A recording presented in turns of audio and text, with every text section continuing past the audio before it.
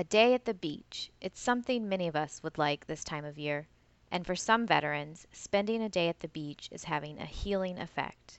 An estimated one-fifth of veterans returning from the wars in Iraq and Afghanistan are diagnosed with post-traumatic stress disorder, and some believe that even this number underestimates the true prevalence of the disorder. An occupational therapist in California is finding that the beach and surfing can help heal PTSD and depression symptoms. Carly Rogers explains. When you look at the symptoms of post-traumatic stress disorder, there's avoidance, there's a hyperarousal, there's a re-experiencing of the trauma. And with each of those three areas of symptoms, they affect daily life. I had a veteran that I worked with who, was injured because he was racing his motorcycle when he got home, trying to get that adrenaline rush. Many of them, their current occupations were drinking, going to the bar, or staying home with doors locked, playing video games. Okay, wait a second. We need to get you outside. We need to get you participating in life again. There are many aspects of surfing that are similar to military culture.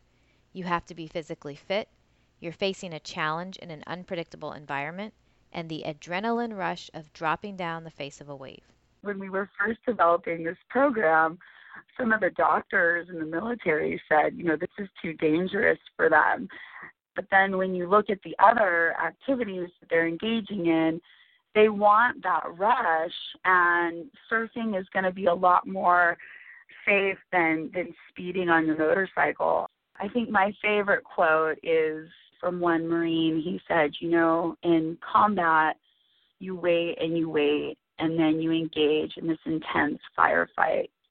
And then in surfing, you wait, and then you engage in this pure, natural adrenaline rush.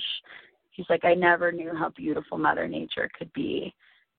The Ocean Therapy program consists of several weekly sessions that include surfing lessons, focused group processing, and a lunch with a group discussion.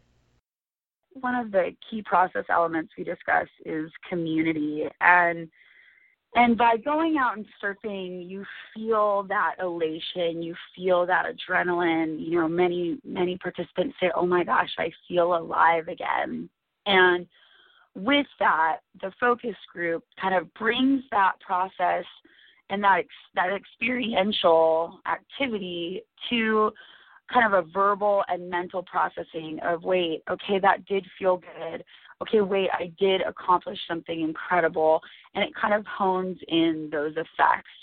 Occupational therapy focuses on the power of occupation, the power of helping clients achieve their goals while participating in activities that are important to them.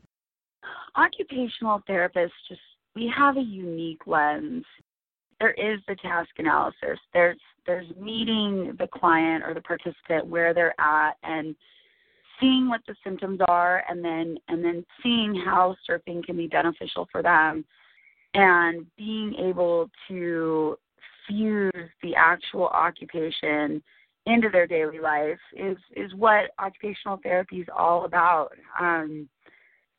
One participant said, gosh, Carly, I was just at my mental health appointment, and we know that cognitive behavioral therapy is evidence-based, but he said, I'm tired of talking about the past. I want to start today. I want to look forward. I want to surf. I want to live again.